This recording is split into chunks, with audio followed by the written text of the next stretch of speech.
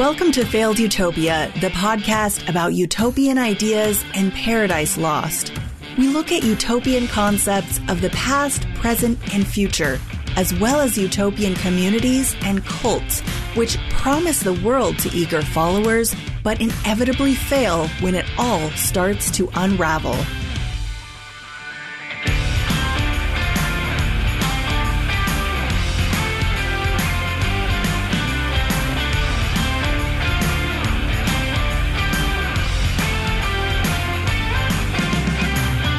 Hey Failed Utopians, I'm back with another episode on Thomas More's Utopia.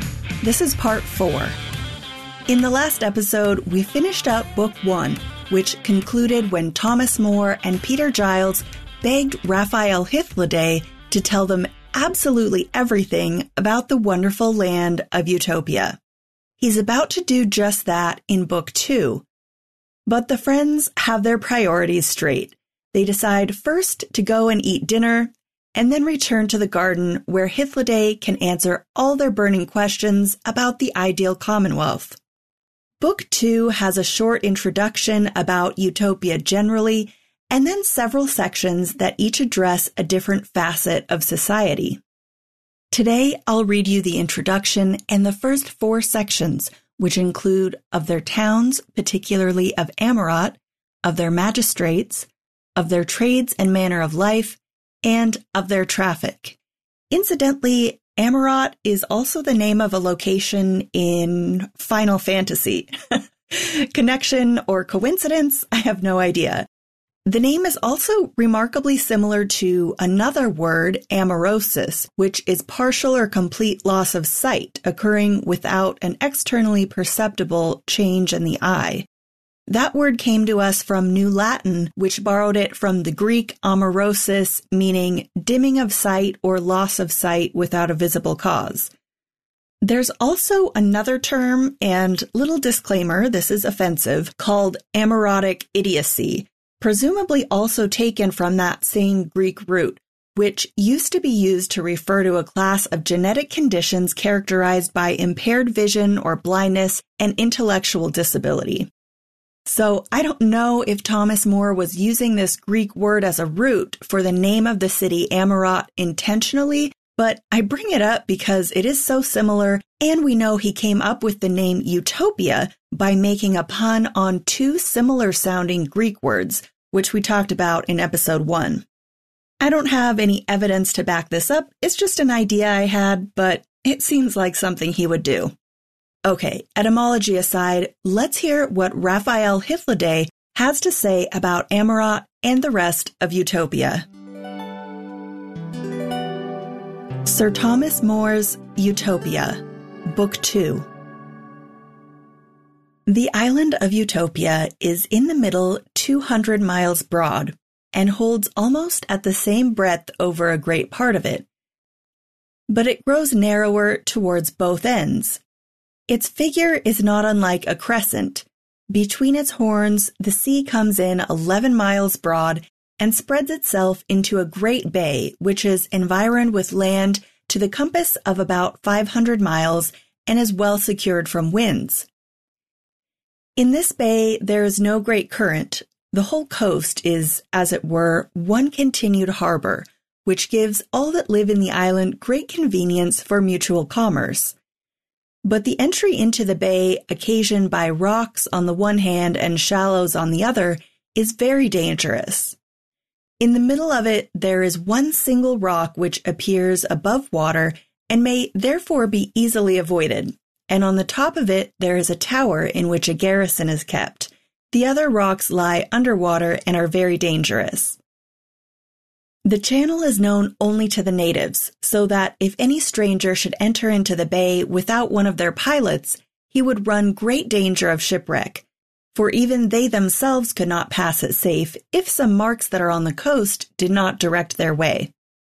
And if these should be but a little shifted, any fleet that might come against them, how great soever it were, would certainly be lost.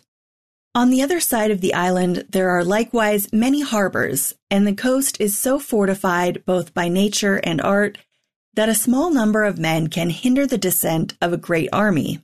But they report, and there remains good marks of it to make it credible, that this was no island at first, but a part of the continent. Eutopus that conquered it, whose name it still carries, for Abraxa was its first name, brought the rude and uncivilized inhabitants into such a good government and to that measure of politeness that they now far excel all the rest of mankind. Having soon subdued them, he designed to separate them from the continent and to bring the sea quite round them. To accomplish this, he ordered a deep channel to be dug 15 miles long, and that the natives might not think he treated them like slaves, he not only forced the inhabitants, but also his own soldiers to labor in carrying it on. As he set a vast number of men to work, he, beyond all men's expectations, brought it to a speedy conclusion. And his neighbors, who at first laughed at the folly of the undertaking, no sooner saw it brought to perfection than they were struck with admiration and terror. There are 54 cities in the island, all large and well built, the manners, customs, and laws of which are the same, and they are all contrived as near in the same manner as the ground on which they stand will allow.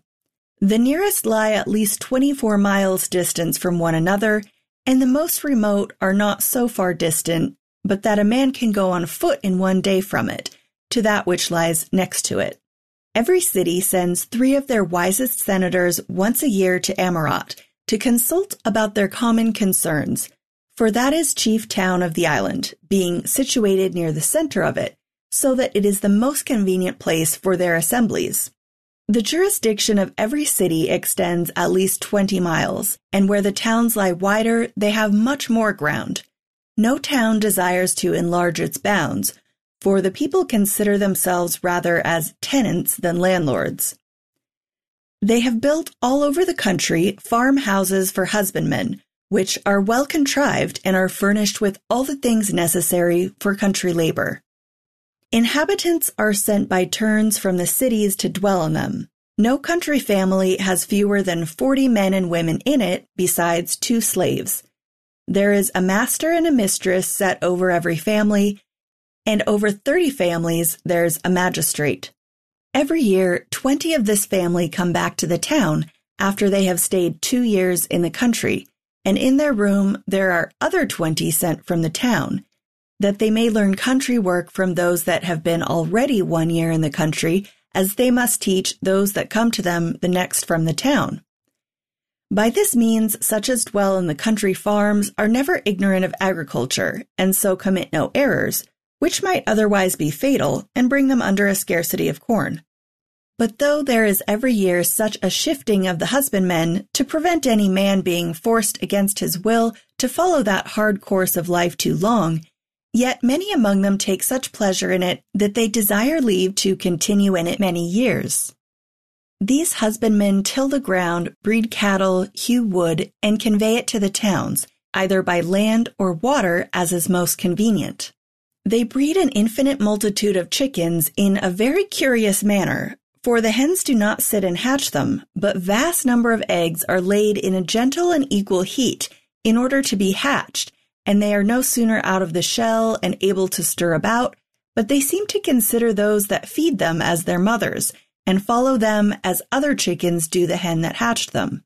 They breed very few horses, but those they have are full of mettle and are kept only for exercising their youth in the art of sitting and riding them.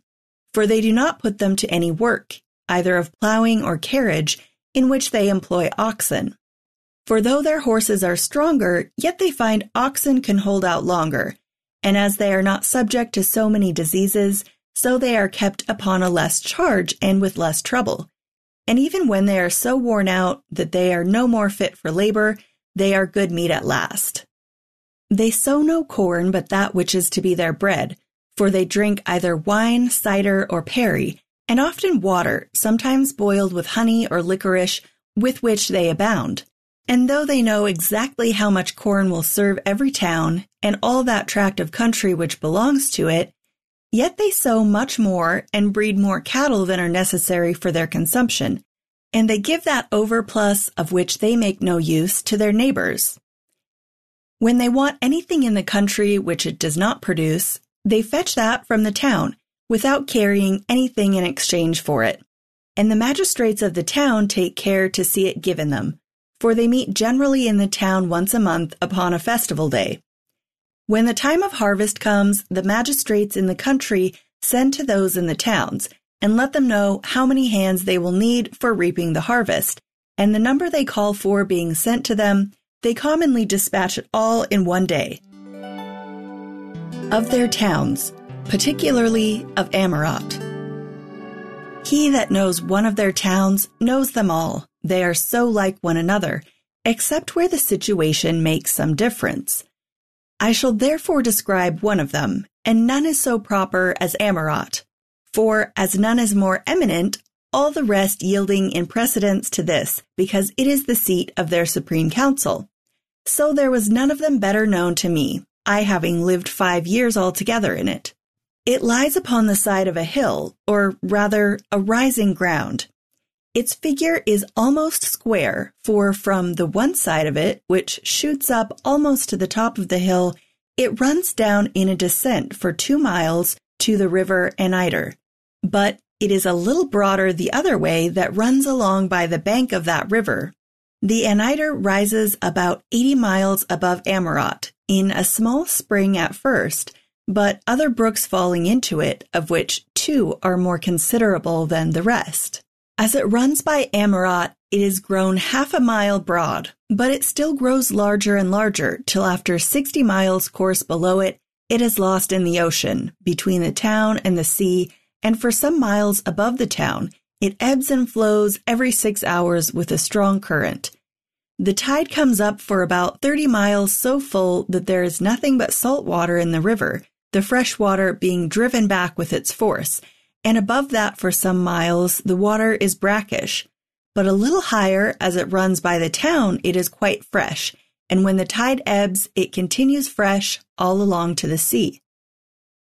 There is a bridge cast over the river, not of timber, but of fair stone, consisting of many stately arches. It lies at that part of the town which is farthest from the sea, so that ships without any hindrance lie all along the side of the town. There is likewise another river that runs by it, which, though it is not great, yet it runs pleasantly, for it rises out of the same hill on which the town stands, and so runs down through it and falls into the Anider. The inhabitants have fortified the fountainhead of this river, which springs a little without the towns, that so if they should happen to be besieged, the enemy might not be able to stop or divert the course of the water nor poison it. From thence it is carried in earthen pipes to the lower streets, and for those places of the town to which the water of that small river cannot be conveyed, they have great cisterns for receiving the rainwater which supplies the want of the other.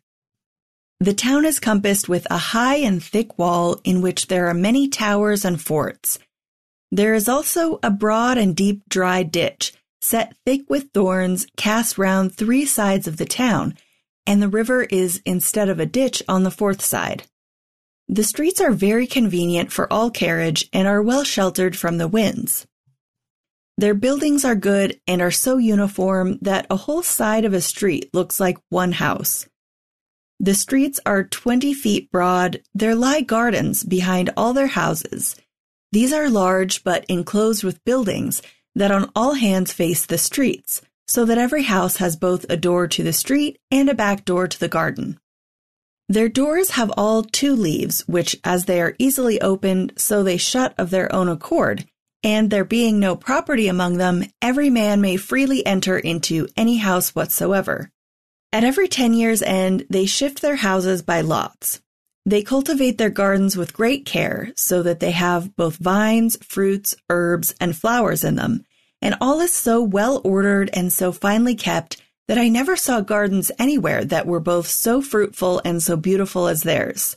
And this humor of ordering their gardens so well is not only kept up by the pleasure they find in it, but also by an emulation between the inhabitants of the several streets, who vie with each other.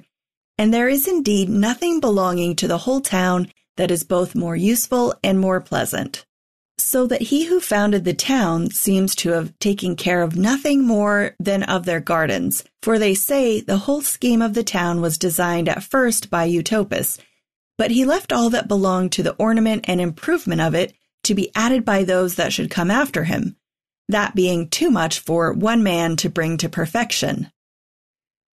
Their records that contain the history of their town and state are preserved with an exact care and run backwards 1,760 years. From these, it appears that their houses were at first low and mean like cottages, made of any sort of timber, and were built with mud walls and thatched with straw. But now their houses are 3 stories high. The fronts of them are faced either with stone, plastering, or brick, and between the facings of their walls they throw in their rubbish. Their roofs are flat, and on them they lay a sort of plaster which costs very little, and yet is so tempered that it is not apt to take fire, and yet resists the weather more than lead. They have great quantities of glass among them, with which they glaze their windows. They use also in their windows a thin linen cloth that is so oiled or gummed that it both keeps out the wind and gives free admission to the light. Of their magistrates. 30 families choose every year a magistrate, who was anciently called the Syphogrant, but is now called the Philarch, and over every 10 Syphogrants, with the families subject to them, there is another magistrate, who was anciently called the Tranibor, but of late the Archphilarch. All the Syphogrants, who are in number 200, choose the prince out of a list of 4 who are named by the people of the 4 divisions of the city. But they take an oath before they proceed to an election that they will choose him whom they think most fit for the office. They give their voices secretly so that it is not known for whom everyone gives his suffrage. The prince is for life unless he is removed upon suspicion of some design to enslave the people. The Tranibors are new chosen every year, but yet they are for the most part continued. All their other magistrates are only annual. The Tranibors meet every 3rd day and oftener if necessary, and consult with the prince, either concerning the affairs of the state in general or such private differences as may arise sometimes among the people, though that falls out but seldom. There are always 2 Syphogrants called into the council chamber, and these are changed every day. It is a fundamental rule of their government that no conclusion can be made in anything that relates to the public till it has been first debated 3 several days in their council. It is death for any to meet and consult concerning the state unless it be either in their ordinary council or in the assembly of the whole body of the people. These things have been so provided among them that the prince and the Tranibors may not conspire together to change the government and enslave the people, and therefore, when anything of great importance is set on foot, it is sent to the Syphogrants, who, after they have communicated it to the families that belong to their divisions and have considered it among themselves, make report to the Senate. And upon great occasions, the matter is referred to the council of the whole island. One rule observed in their council is never to debate a thing on the same day in which it is first proposed, for that is always referred to in the next meeting, that so men may not rashly and in the heat of discourse engage themselves too soon, which might bias them so much that instead of consulting the good of the public, they might rather study to support their first opinions, and by a perverse and preposterous sort of shame, hazard their country rather than endanger their own reputation, or venture the being suspected to have wanted foresight in the expedients that they at first proposed. And therefore, to prevent this, they take care that they may rather be deliberate than sudden in their motions. Of their trades and manner of life. Agriculture is that which is so universally understood among them that no person, either man or woman, is ignorant of it. They are instructed in it from their childhood, partly by what they learn at school and partly by practice, they being led out often into the fields about the town, where they not only see others at work but are likewise exercised in it themselves. Besides agriculture, which is so common to them all, every man has some peculiar trade to which he applies himself, such as the manufacture of wool or flax, masonry, smith's work, or carpenter's work, for there is no sort of trade that is in great esteem among them.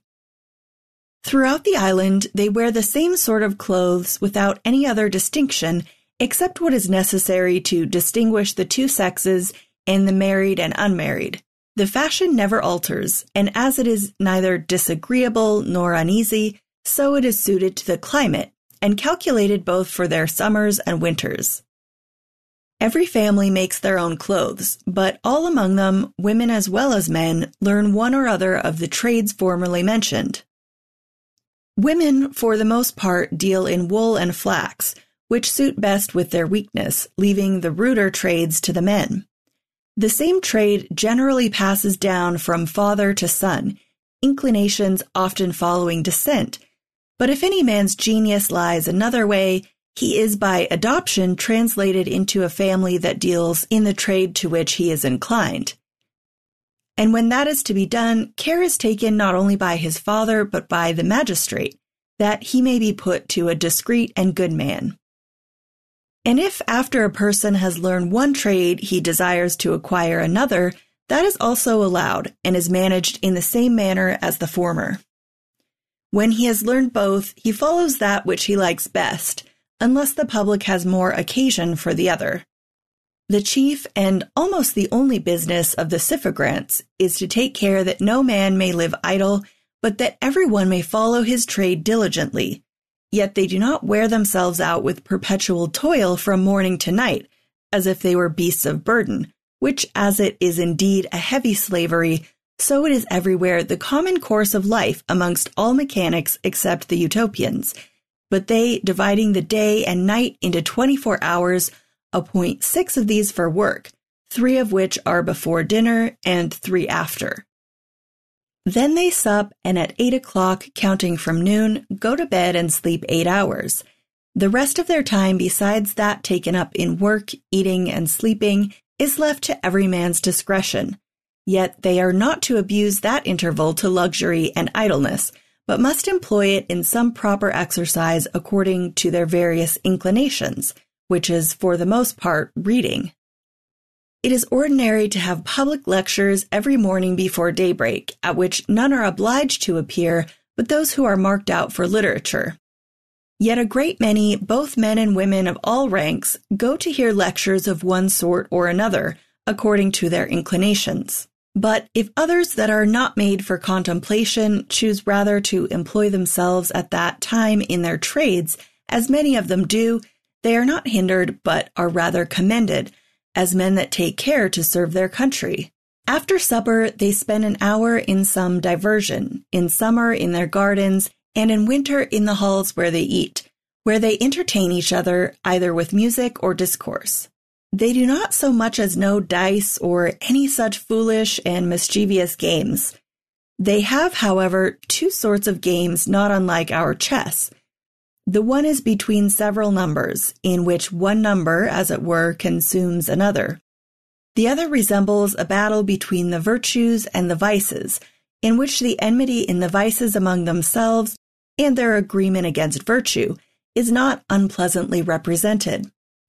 Together with the special oppositions between the particular virtues and vices, as also the methods by which vice either openly assaults or secretly undermines virtue, and virtue, on the other hand, resists it.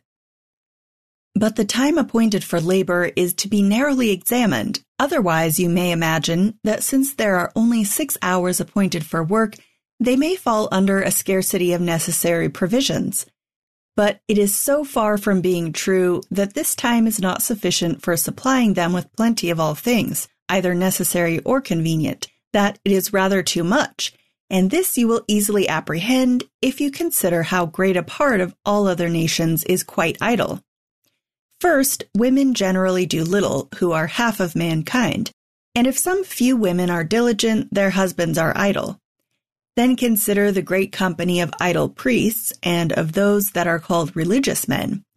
Add to these all rich men, chiefly those that have estates and land, who are called noblemen and gentlemen, together with their families, made up of idle persons that are kept more for show than use.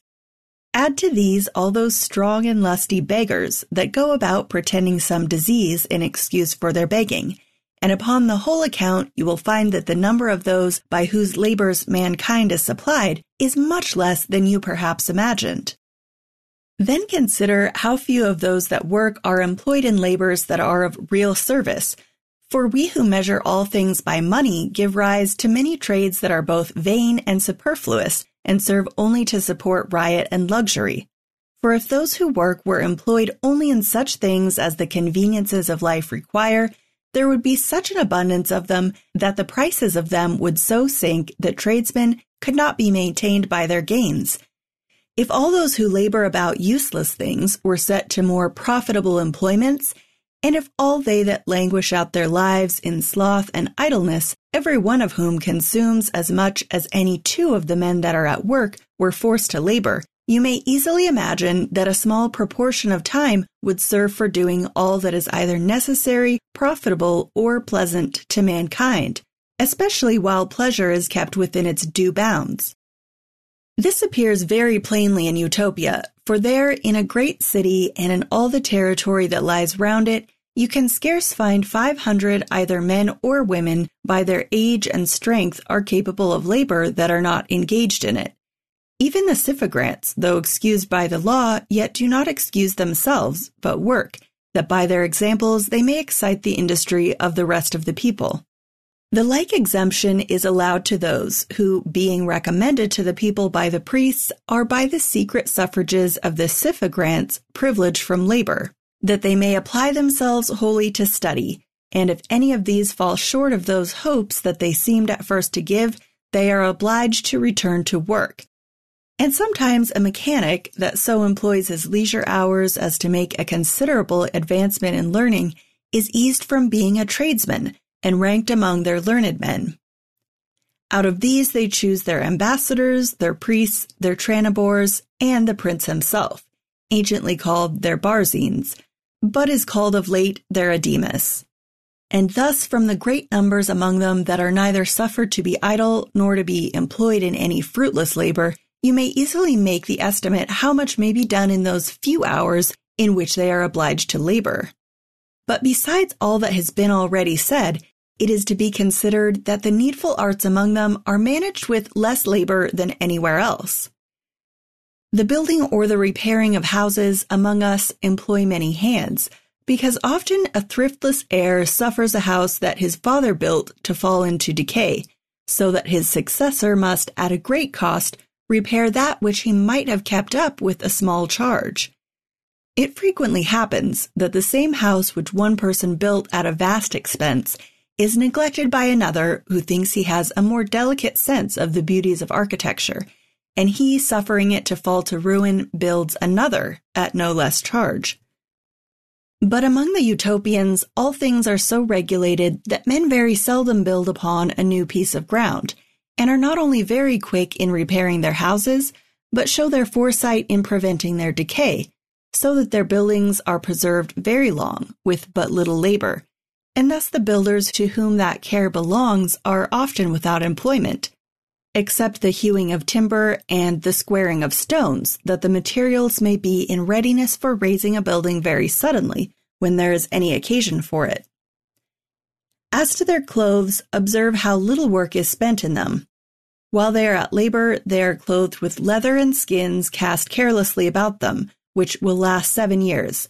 And when they appear in public, they put on an upper garment, which hides the other, and these are all of one color, and that is the natural color of the wool. As they need less woolen cloth than is used anywhere else, so that which they make use of is much less costly. They use linen cloth more, but that is prepared with less labor, and they value cloth only by the whiteness of the linen or the cleanness of the wool, without much regard to the fineness of the thread, while in other places 4 or 5 upper garments of woolen cloth of different colors and as many vests of silk will scarce serve one man, and while those that are nicer think 10 too few, every man there is content with one, which very often serves him 2 years. Nor is there anything that can tempt a man to desire more, for if he had them, he would neither be the warmer, nor would he make one jot the better appearance for it. And thus, since they are all employed in some useful labor, and since they content themselves with fewer things, it falls out that there is a great abundance of all things among them, so that it frequently happens that, for want of other work, vast numbers are sent out to mend the highways. But when no public undertaking is to be performed, the hours of working are lessened. The magistrates never engage the people in unnecessary labor, since the chief end of the Constitution is to regulate labor by the necessities of the public and to allow all the people as much time as is necessary for the improvement of their minds, in which they think the happiness of life consists.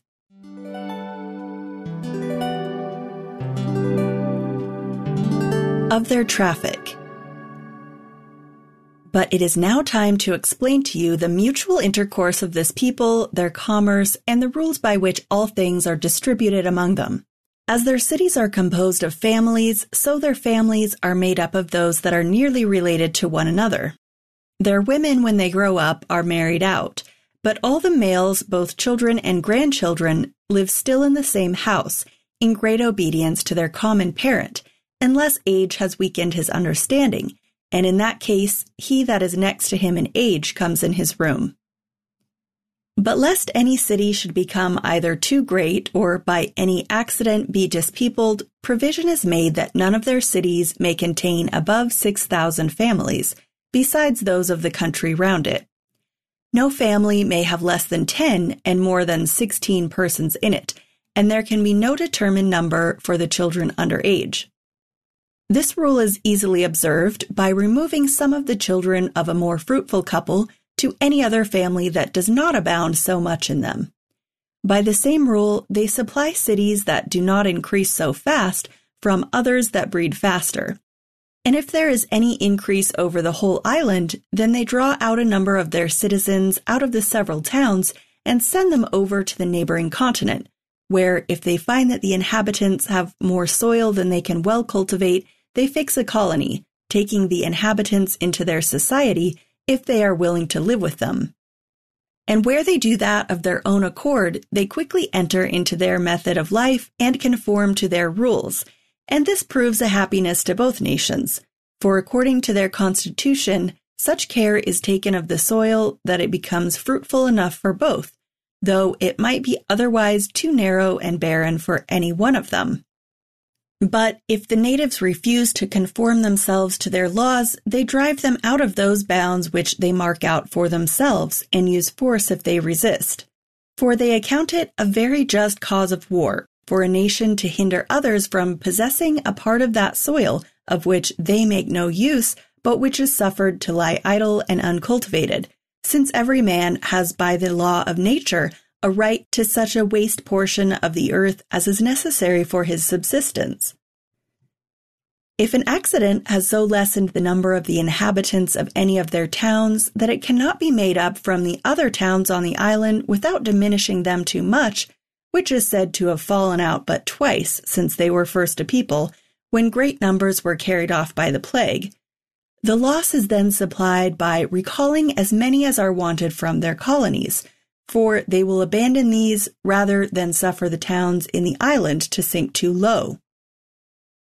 But to return to their manner of living in society, the oldest man of every family, as has been already said, is its governor. Wives serve their husbands and children their parents, and always the younger serves the elder. Every city is divided into 4 equal parts, and in the middle of each there is a marketplace. What is brought thither and manufactured by the several families is carried from thence to houses appointed for that purpose, in which all things of a sort are laid by themselves, and thither every father goes and takes whatsoever he or his family stand in need of, without either paying for it or leaving anything in exchange. There is no reason for giving a denial to any person, since there is such plenty of everything among them, and there is no danger of a man's asking for more than he needs. They have no inducements to do this, since they are sure that they shall always be supplied. It is the fear of want that makes any of the whole race of animals either greedy or ravenous. But besides fear, there is in man a pride that makes him fancy at a particular glory to excel others in pomp and excess. But by the laws of the Utopians, there is no room for this. Near these markets there are others for all sorts of provisions, where there are not only herbs, fruits, and bread, but also fish, fowl, and cattle. There are also, without their towns, places appointed near some running water for killing their beasts and for washing away their filth, which is done by their slaves. For they suffer none of their citizens to kill their cattle, because they think that pity and good nature, which are among the best of those affections that are born with us, are much impaired by the butchering of animals. Nor do they suffer anything that is foul or unclean to be brought within their towns, lest the air should be infected by ill smells which might prejudice their health. In every street there are great halls that lie at an equal distance from each other, distinguished by particular names. The Syphogrants dwell in those that are set over 30 families, 15 lying on one side of it and as many on the other. In these halls they all meet and have their repasts. The stewards of every one of them come to the marketplace at an appointed hour, and according to the number of those that belong to the hall, they carry home provisions. But they take more care of their sick than of any others. These are lodged and provided for in public hospitals. They have belonging to every town 4 hospitals that are built without their walls, and are so large that they may pass for little towns. By this means, if they had ever such a number of sick persons, they could lodge them conveniently and at such a distance that such of them as are sick of infectious diseases may be kept so far from the rest that there can be no danger of contagion. The hospitals are furnished and stored with all things that are convenient for the ease and recovery of the sick, and those that are put in them are looked after with such tender and watchful care, and are so constantly attended by their skillful physicians, that as none is sent to them against their will, so there is scarce one in the whole town that, if he should fall ill, would not choose rather to go thither than lie sick at home. After the steward of the hospitals has taken for the sick whatsoever the physician prescribes, then the best things that are left in the market are distributed equally among the halls, in proportion to their numbers, only, in the first place, they serve the prince, the chief priest, the tranibors, the ambassadors, and strangers, if there are any, which indeed falls out but seldom, and for whom there are houses well furnished, particularly appointed for their reception when they come among them. At the hours of dinner and supper, the whole Syphogranti being called together by sound of trumpet, they meet and eat together, except only such as are in the hospitals or lie sick at home.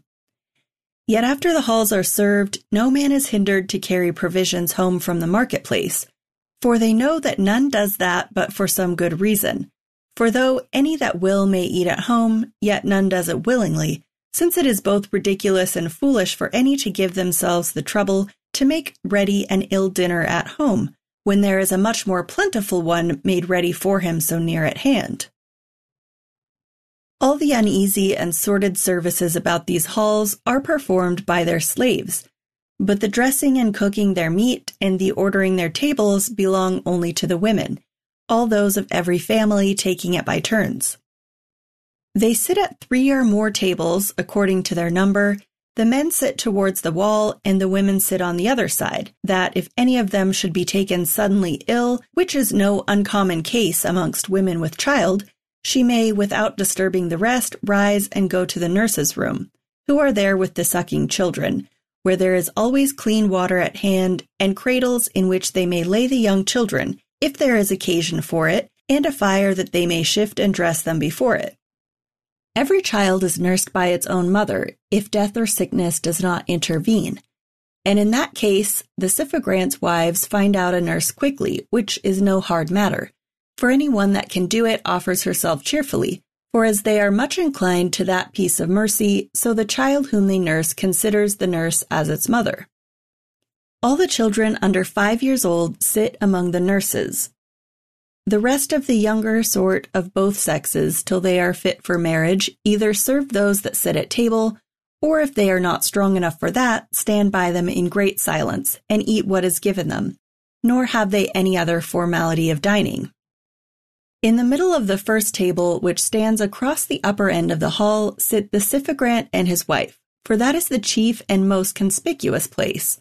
Next to him sit two of the most ancient, for there go always four to a mess. If there is a temple within that Syphagranti, the priest and his wife sit with the Syphagrant above all the rest.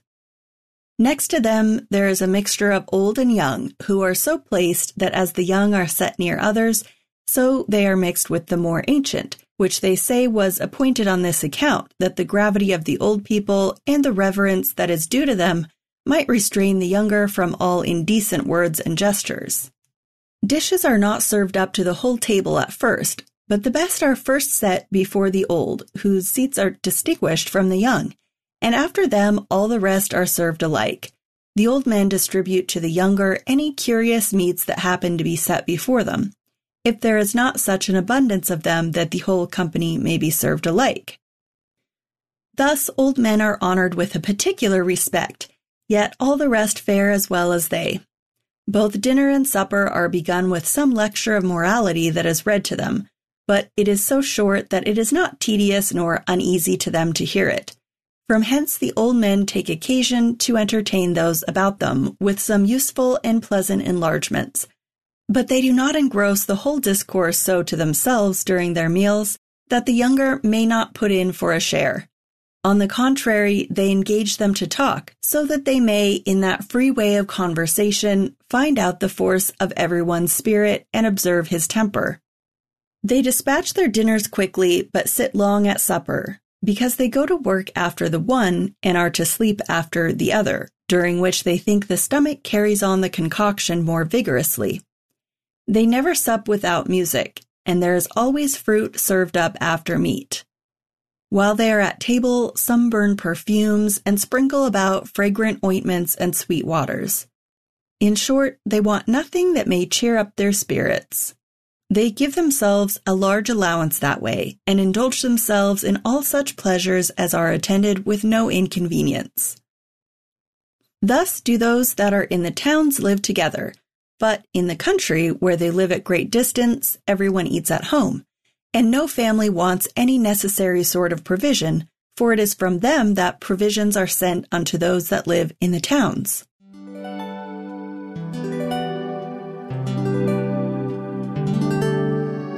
Okay, so Thomas More had the chance here to create his utopia from scratch any way he wanted, and he opted to have it be a man-made island cut off from the mainland through an incredible feat of engineering.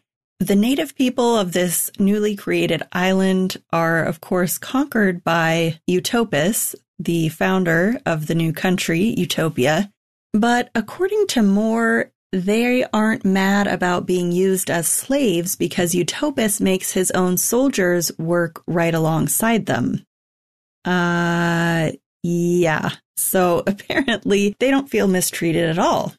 So I'm not really sure what to think about this. As with many parts of this book, it's actually kind of tough to tell what was written in seriousness and what was more sort of making a veiled criticism and what was satirical. Remember, back in book 1, the character of Hythloday makes a point to complain a couple of times about how monarchs in Europe make a big mistake by going out and conquering new places to expand their territories when they already haven't done a good job of managing the territory they already have. So I guess it's possible that he's sort of poking fun at this expansionism, but I really can't tell.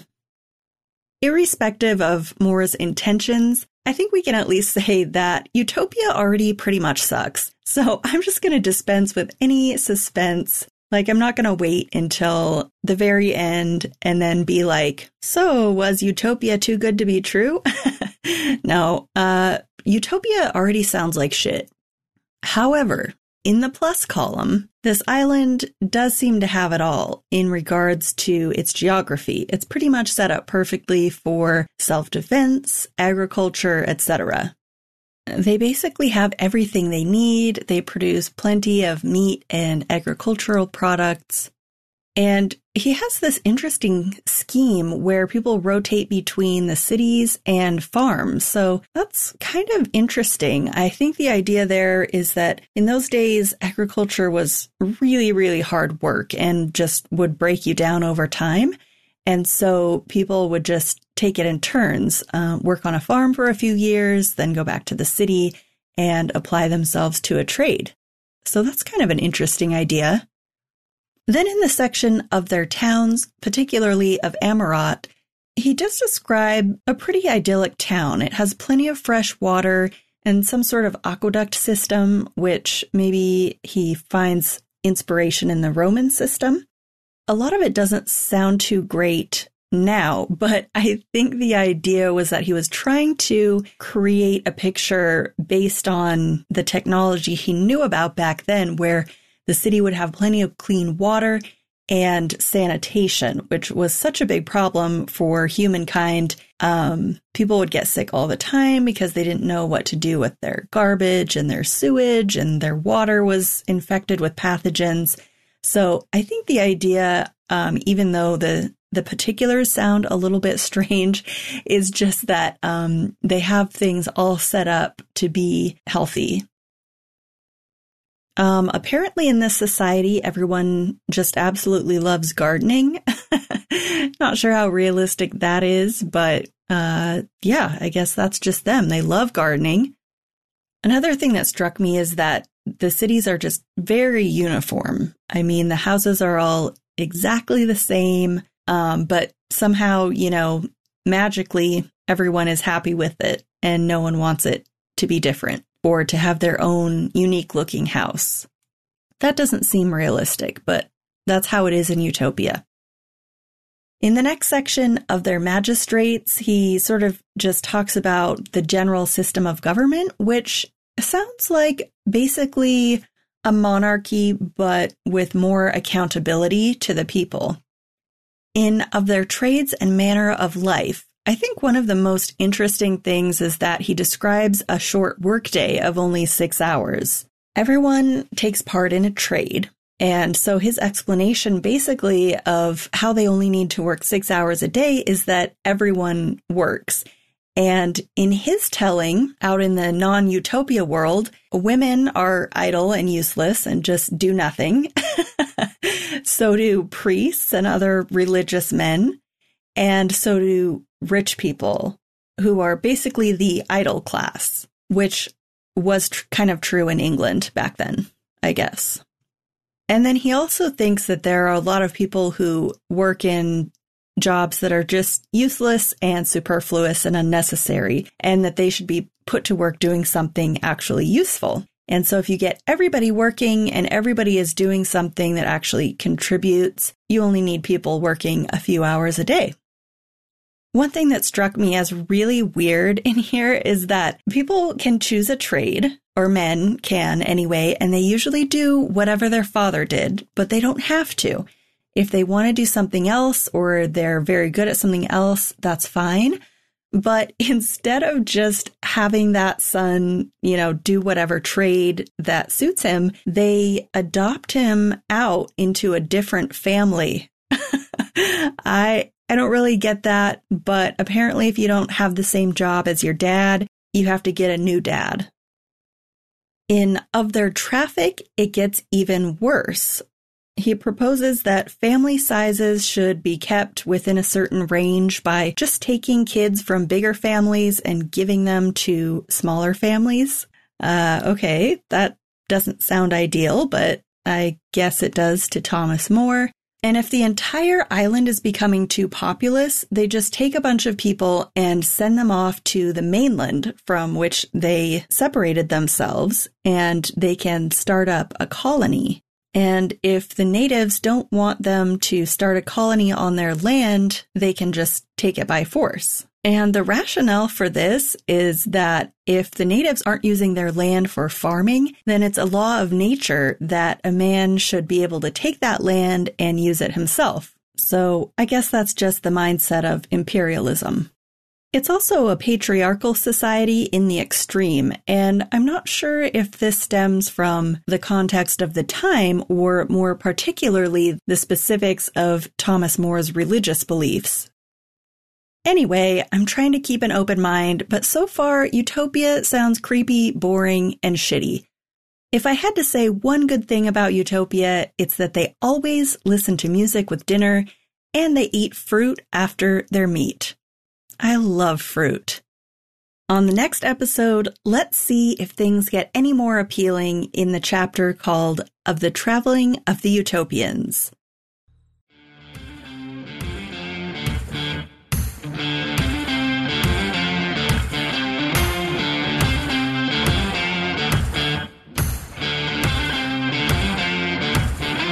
If you enjoyed this episode, please follow and leave a rating or review on Apple Podcasts or wherever you listen to help other people find it. Tell your friends about it, and if you want to support the pod directly and help keep new episodes coming, you can donate to the show through the link at the bottom of the show notes. Connect and stay in the loop on the website failedutopia.com or the Facebook page at Failed Utopia Pod. Failed Utopia episodes are written and produced by me, Anna Roberts. The burning palm tree painting featured on the cover is by artist Perry Vasquez. My intro music is by Elliot Middleton. See you next time.